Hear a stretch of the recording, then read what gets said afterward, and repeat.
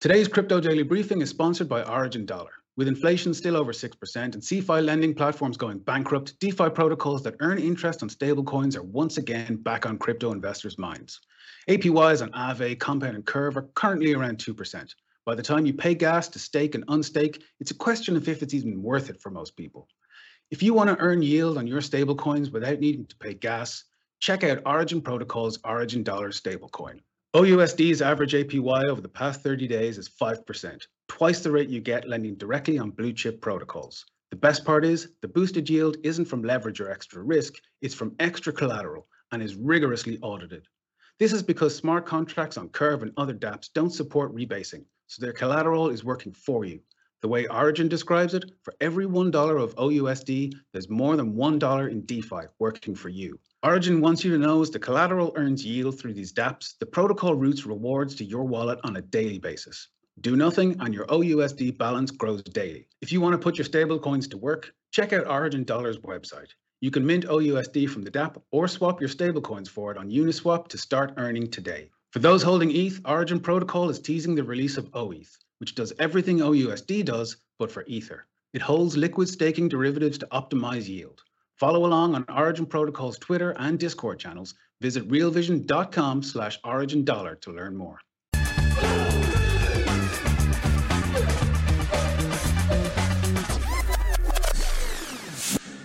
Hey everybody, welcome to Real Vision Crypto Daily Briefing. I'm Ash Bennington. We've got a great show for you today to talk about Ethereum scaling and gaming and lots of other things that are happening right now in the market. I want to introduce our guest, Eli Ben-Sasson, president and co-founder of Starkware, and Chris Lexman, founder and CEO of Unstoppable Games, which Starkware recently invested in and which is powering its upcoming sci-fi game Influence. Lots to talk about there. Welcome to you both.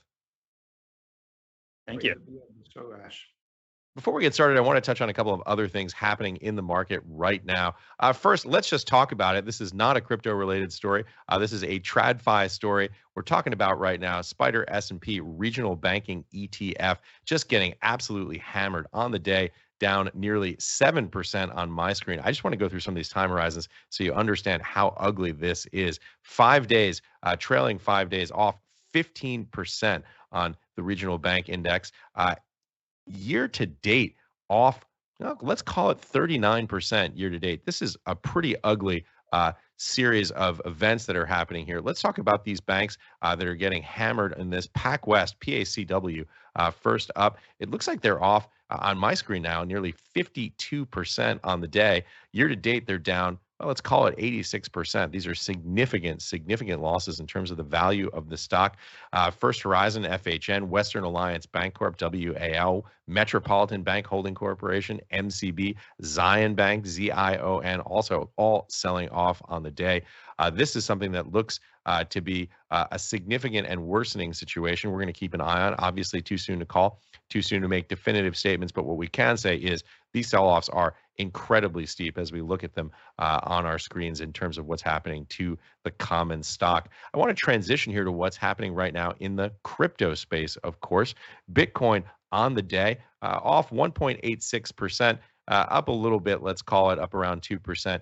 7-day trailing down just about 1%, not really material moves there on the 7-day basis. Ethereum, which we're going to be talking about a great deal on this show, I know, off 1.5% on the day, and up 1.5% on the day, and off about 1% on the week. It's kind of flat relative to the volatility that we see in the space. Nothing really material happening there. Finally, I wanted to touch on this story before we get started, which is what's happening with SEC. SEC removed the definition of the phrase digital asset from its hedge fund rule. This broke after hours last night. CoinDesk and others reporting on this. The agency added a footnote in its report, and I want to read this quote so you can make of it what you will. Quote, the commission and staff are continuing to consider this term and are not adopting, quote, digital assets as part of this rule at this time. So make what you will of the footnote. It's certainly an interesting one. Lots more to talk about. Guys, welcome to the show. Ellie, welcome back. Chris, welcome for the first time. It's great to have you here. Yeah, wonderful to be here. So we were just knocking this stuff around at the opening. What are you guys thinking about all this stuff that's happening in the space right now? Obviously, some significant headwinds that we're seeing in the regional and small banking sector here in the United States. What are your thoughts? Well, I mean, certainly not my area of expertise, but I was talking about how, in my recollection of 2008, it's interesting. You pointed out how the banks seem to be failing much more quickly on their own, but it seems somewhat slower moving. There's kind of one that will pop up, and then a few weeks later we see another one. And when I'm thinking back to Lehman Brothers, and admittedly I was just out of college, so probably less aware of the space, but it feels a little bit different. Now, hopefully we're not about to see an acceleration here, but just feels a little bit different than it did previously. Yeah, go ahead, please. No, please, Ash. No, please, I'll let you. I have a few thoughts on this. First of all, it used to be, back in the day, it used to be the case that when the conventional markets got hammered, then crypto got hammered twice or thrice more. And some time ago, I don't know what had happened, but like some time ago, we noticed, I don't know if it's a trend or just something temporary, like this disconnection where some conventional markets are getting hammered and crypto sort of stays flat or does a little bit better. That's an interesting trend, which I think means that people are managing to see that they're not the same and there's something different about crypto, which is good. I think we all agree there's something different and probably better, more transparent. The base of trust is more transparent, and the way the systems work, more transparent. Another thing I want to say is that, my team, we're spending a lot of time thinking about, often about the basics of, what are crypto assets and what does it mean, and this whole connection to society and values, and as part of that, it's also about studying how the conventional money works, the dollar, the Fed, and so on. And they're very different. Banks are institutions given a license by the state to print money out of thin air, with the backing and all kinds of regulations by centralized parties, the Fed in the case of the United States.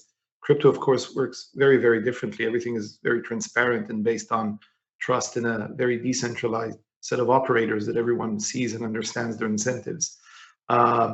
Remains to be seen where in the long term society will have more faith in. I think all of us, well, okay, I'll speak for myself. I certainly prefer the crypto way of doing things. It's so interesting. Do we begin the conversation by talking about this? I think Chris is right. This definitely does feel like, we were talking about this a little bit off camera, how it feels almost like watching a car crash video in slow motion. You start to see the brakes lock up and the car slides and it hits the car in front of it. They always seem to have this sort of train wreck car crash in slow motion feel. I mean, I can remember going back to the financial crisis, which Chris just made reference to, back in July of 2007. There was an obscure fund run by Bear Stearns called the High Grade Structured Credit Strategies Enhanced Leverage Fund that nobody had heard of, that failed sometime in July of 2007. And then you flash forward to the Lehman bankruptcy, which was Monday, September 15 of 2008. So obviously you have this entire year that passes. They always kind of feel like that. And yet at the same time, the individual bank runs seem to be accelerating here because of, because of this, right? Because we all have our cell phones. And if you want to move money, you can do it very quickly. And it is really interesting because, fractional reserve banking, which many people in crypto are obviously very skeptical about, because it does have these problems that crop up from time to time, whether it's the 1930s, whether it's the S&L crisis, whether it's 2007, 2008, whether it's the current thing that we're seeing right now. And I want to be careful not to exaggerate how serious this is because we just don't yet know.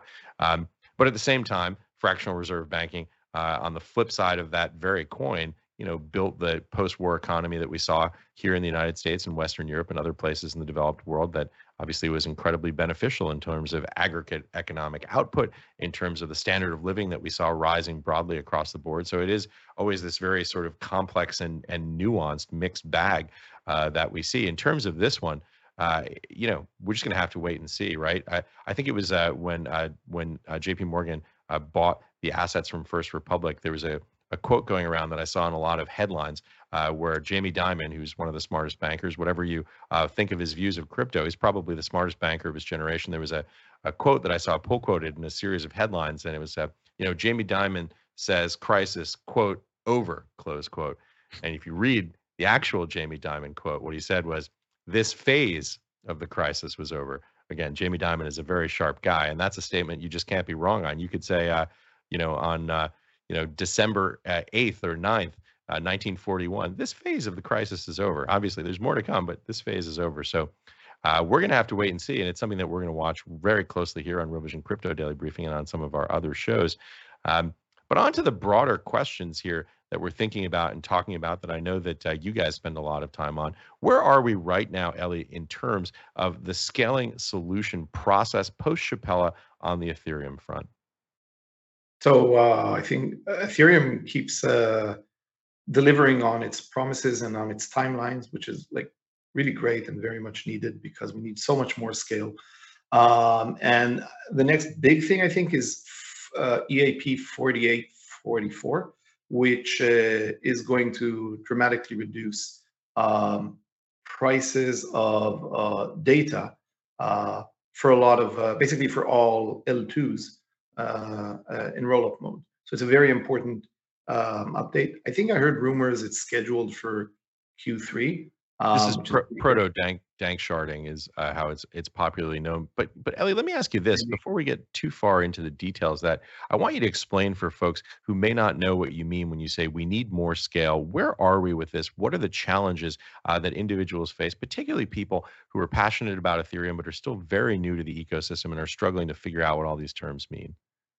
Okay. So it's a terrific question, and let me try to break it down. There are two things. Think of Ethereum like this really, really trusted, like everyone trusts it, computer. It's a really great computer. It has a lot of integrity in its operation, but it has like two problems in terms of scale. One is its storage, like just how much disk space does it have? It has very little, and like every cell of it is very precious and costly. And the second is how fast does it run? If you're familiar with computers, the old machines ran at whatever 1 kilohertz or 1,000 clock cycles per second. Now we're 5 to 5 gigahertz, 5 billion. So Ethereum as a computer has this very slow clock speed, or slowish. So it has two problems: the disk space and the clock speed. However, we all love Ethereum because it is this extremely important computer that we all rely on for various social functions, such as financial transactions and DeFi and gaming. So we really love it, and people put immense value in data that is written on this computer.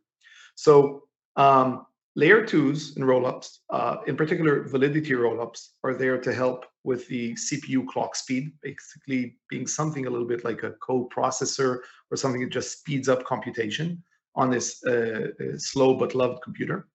But that doesn't deal with the disk space. And EAP 4844, known as blobs or proto-dank sharding, is like adding an auxiliary, cheaper, higher capacity disk to Ethereum. Yeah, very well said. I think it's important to use those metaphors because it gets very abstract. Essentially, what you're saying is it's like disk space and having a slow computer, and we're trying to solve those two problems. People in the community are trying to solve those two problems, and that's really the basis of what we're talking about here. And of course, this is all in the wake of the Shapella upgrade, which we must say went extremely well, and the time horizons have been met very clearly, and the actual specifications that we're trying to meet the Ethereum community, the Ethereum developer community, I should say, trying to meet, were met. We've got these challenges, these solutions that are attempting to be implemented in the Ethereum space. How does this open up the world for gaming? So Chris, who leads Unstoppable Games, is at the forefront of this, of the applications that are going to make this revolution in the way games are run on blockchains. So if you think again, you have this very slow computer, but very loved, which is Ethereum, and you want to put on some like really cool games on it. So you're going to need to put them on something that is able to compute a little bit faster. And that's where validity rollups come in. And in particular, we're very happy that Unstoppable Games is deploying on StarkNet, which, I'm biased, but I think it's really the best validity rollup. And basically, one of the first use cases for this faster co-processor for Ethereum is going to be games. And that's really important. And we'll see some novel use cases and like extensions of what Ethereum can offer. All right, Chris, with all that said, tell us a little bit about what you're doing on Unstoppable Games. Why are you so passionate about the gaming space? And why do you think the time is right to do this on the Ethereum network? Great questions. So why am I passionate? First of all, I'm a lifelong gamer. I've enjoyed a number of games in my life. They've made significant impacts in my life. I've joined communities which I have long-lasting friendships that have evolved from those communities. And in the end, I had been kicking around this idea for quite a long time about how we could build games that would ultimately be taken over by the community, that the community could run, that they could govern, and honestly, that the original developer, couldn't shut off. Because I think that in the gaming space, anybody who has played games, and especially when it comes to massively multiplayer games, which Influence is, community is so important. The community drives so much of the value in the game for each other that when the game disappears, the community effectively ceases to be. And oftentimes that occurs, without any intention for that community to sort of dissolve itself. It just happens because the developer doesn't want to support the game anymore. And I think that's a source of frustration for a lot of gamers. And there's this similar sort of vein that you may be familiar with, that you as a gamer can own your assets on blockchain. And I think it's a pretty similar thread there.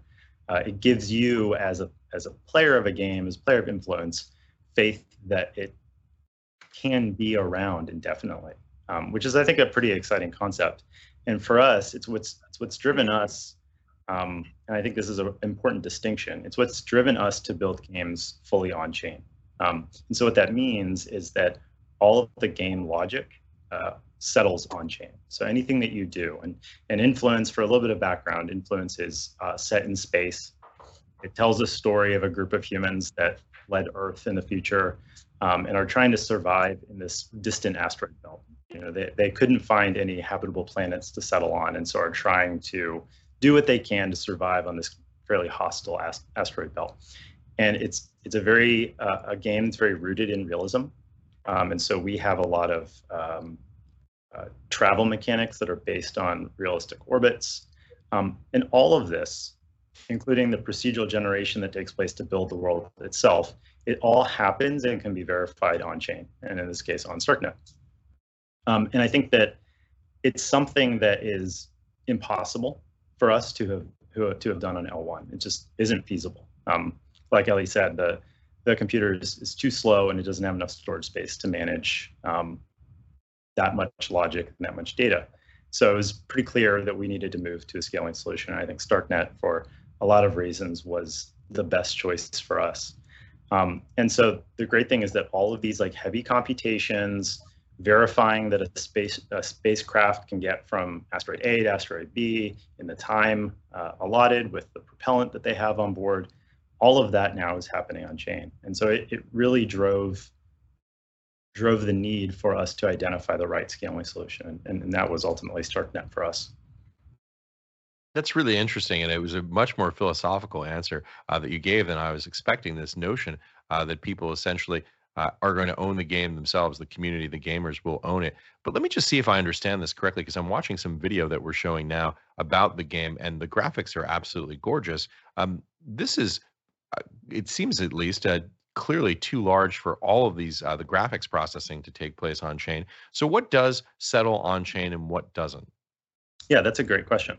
So you're right. The client itself, what you see, the immersive piece of the game, the 3D elements, the art, that's not on chain, but it does all interact with state that occurs on chain.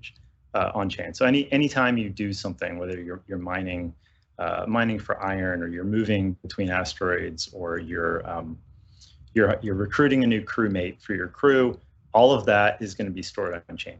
And one thing that I think is really exciting about that, and I think that bolsters the case that we can build these unstoppable games, is that our client, while it's obviously a point of pride for us, and we've put a lot of work into making this really exciting, immersive experience, it's actually not all that special, because anybody could build a client for influence. They could go interact with the exact same smart contracts, read the same data from StarkNet, and build a client that could interact with the influence world in exactly the same way that ours does. It might look very different, but they could do the exact same thing. And I think that there's a lot of power in that, because not only does it empower the community to build tooling, to build alternative clients, maybe more accessible clients, but it also means that the game can live for as long as there's a community willing to support it, which is, I think, is really exciting. And I think that is up and including firing us if we are no longer well aligned with the community. And I think that's yet another point that keeps us just really well aligned with our community, and should result in a really strong long-term success of the game. That's fascinating. Really fascinating. Obviously, if you don't like the game studio who makes your favorite game today, you can't fire them. They're in control. I mean, it's just such an interesting concept to see how that devolves. Ellie, let me ask you this. Chris has talked about the front end of the gaming experience. Talk a little bit about the back end. How does Starkware ultimately power this? What is the sort of the speed requirements, and how comfortable are you that you guys are able to get there with your solution? So I want to again just compliment Unstoppable Games and Chris, and like really trailblazers, leading the path on using more and doing more and deploying more with real use case on blockchains, and it's a really substantial thing. Before talking about like scaling on StarkNet, really blockchains at their core, these are technologies that are meant for social activities, for social functions, for things that require broad social consensus, and games are a form of social interaction.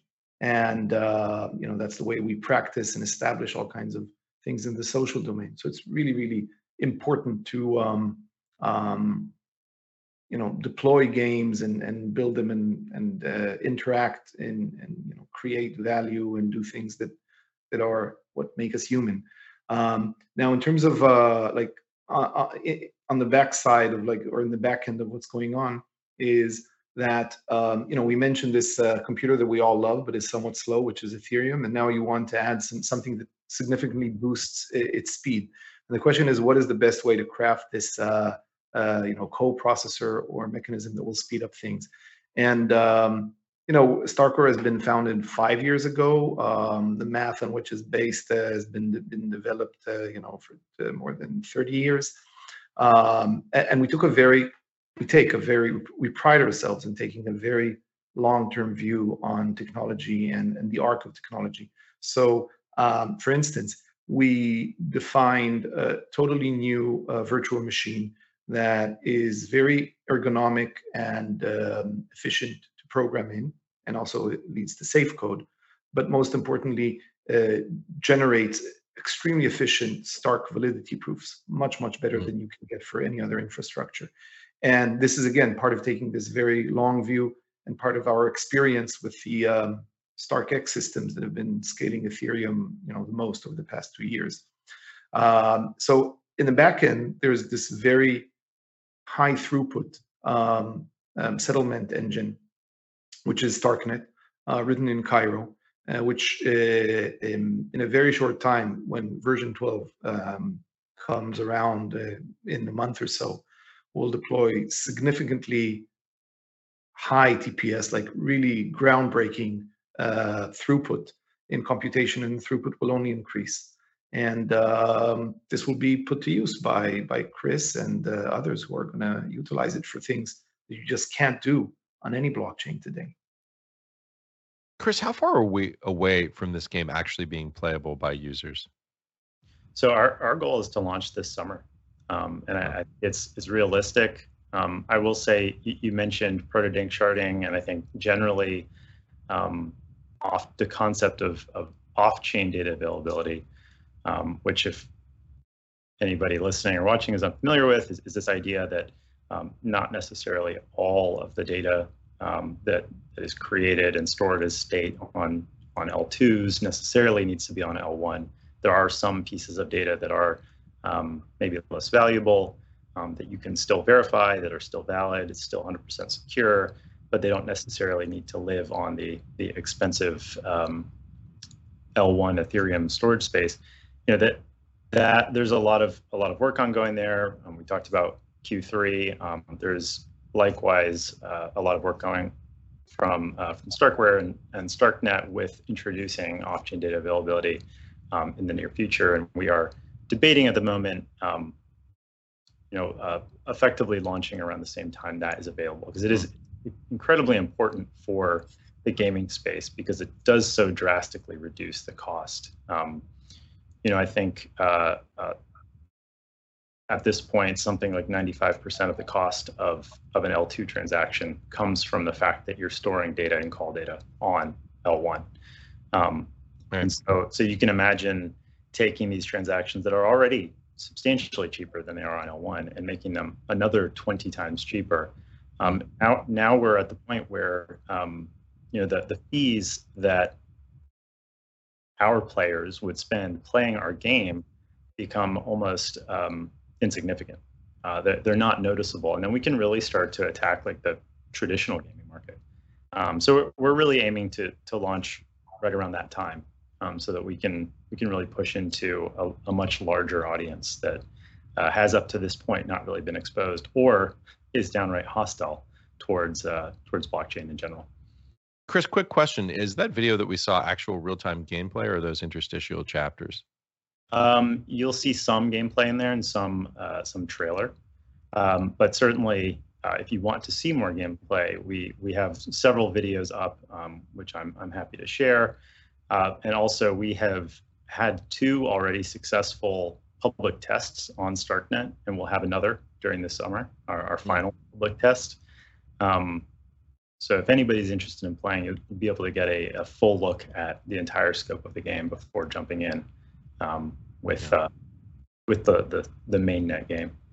Well, the technology looks super cool. Not investment advice, no comment on the tokens, but really looks cool. It just looks like an interesting thing. I wanted to wrap up by asking you guys each a final question about the role that you see games playing in crypto adoption more broadly. One of the things about the gaming ecosystem where it's always been incredibly strong is just how elegant and simple and easy the UI UX is, which has been just a tremendous problem in crypto. Folks don't want to look at command lines. They want to see something like they see on their PS5. I'm curious what you guys each think gaming can do for the broader crypto / digital asset / Web3 ecosystem. First to you, Ali. Several years ago already, I said that, and I still believe this, like, if I had to predict what will be the next big thing that crypto, or the next big real use case that crypto delivers on, if I had to predict, I would go with gaming. And the reason is that gamers, by and large, a lot of them are already online, and they are very comfortable with associating value to things that are digital and scarce just through the game. So they understand the meaning of ownership of digital values and the importance of integrity, meaning that the right thing is being done, fairness, transparency in the context of the game.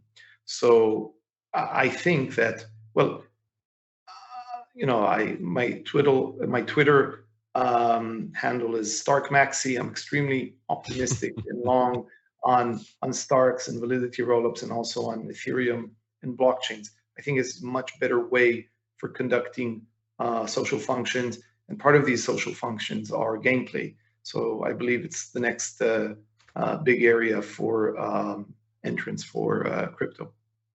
StarkMaxi. Chris, we started with Ellie. Let's give you the last word. Final thoughts on how you see gaming having a role in adoption in crypto.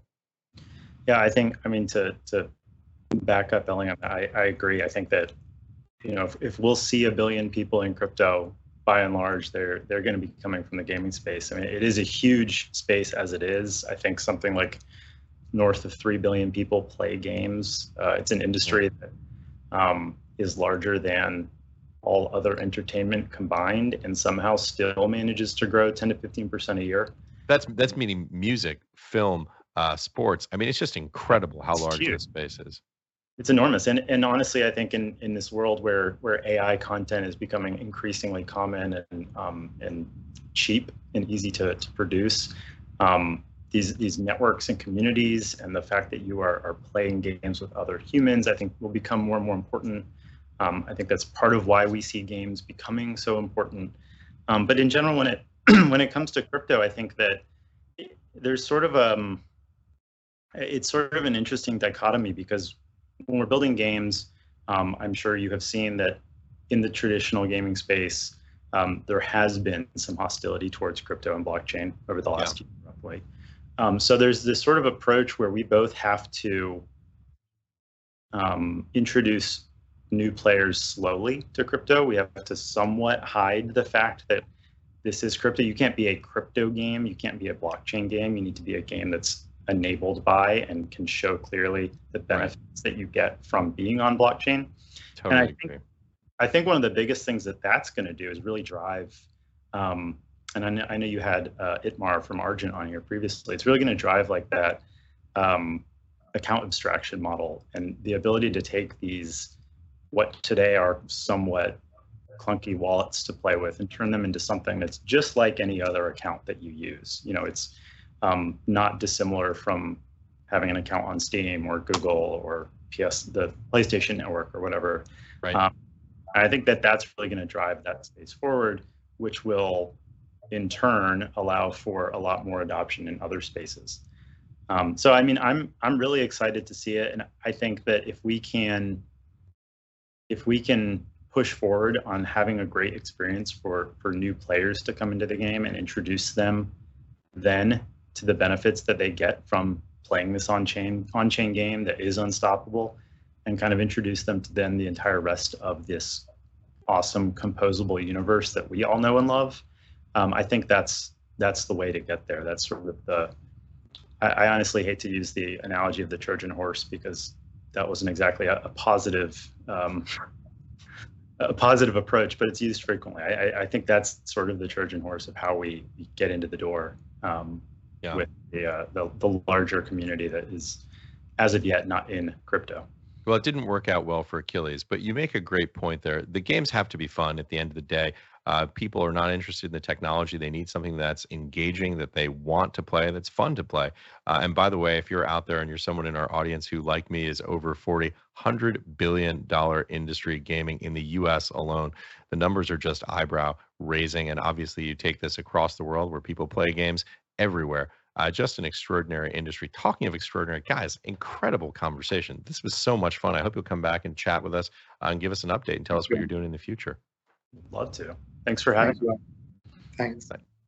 Thanks so much, Ellie and Chris. We really appreciate you joining us. That's it for today. Remember to sign up for Real Vision Crypto. It's free. Go to realvision.com/crypto. That's realvision.com/crypto. Join us again tomorrow. We'll close out the week with Chris Sullivan and Chaim Bodek from Hyperion Decimus. More great guests. This week just keeps going on and on. It's just a great week. Thanks. That's it. 9 a.m. Pacific time tomorrow, noon Eastern, 5 p.m. if you're in London. Thanks again for watching. Hopefully you'll join us again tomorrow. Thanks. Today's episode of the Real Vision Crypto Daily Briefing is in partnership with Origin Protocol's Origin Dollar. Put your stablecoins to work in DeFi at realvision.com/Origin Dollar.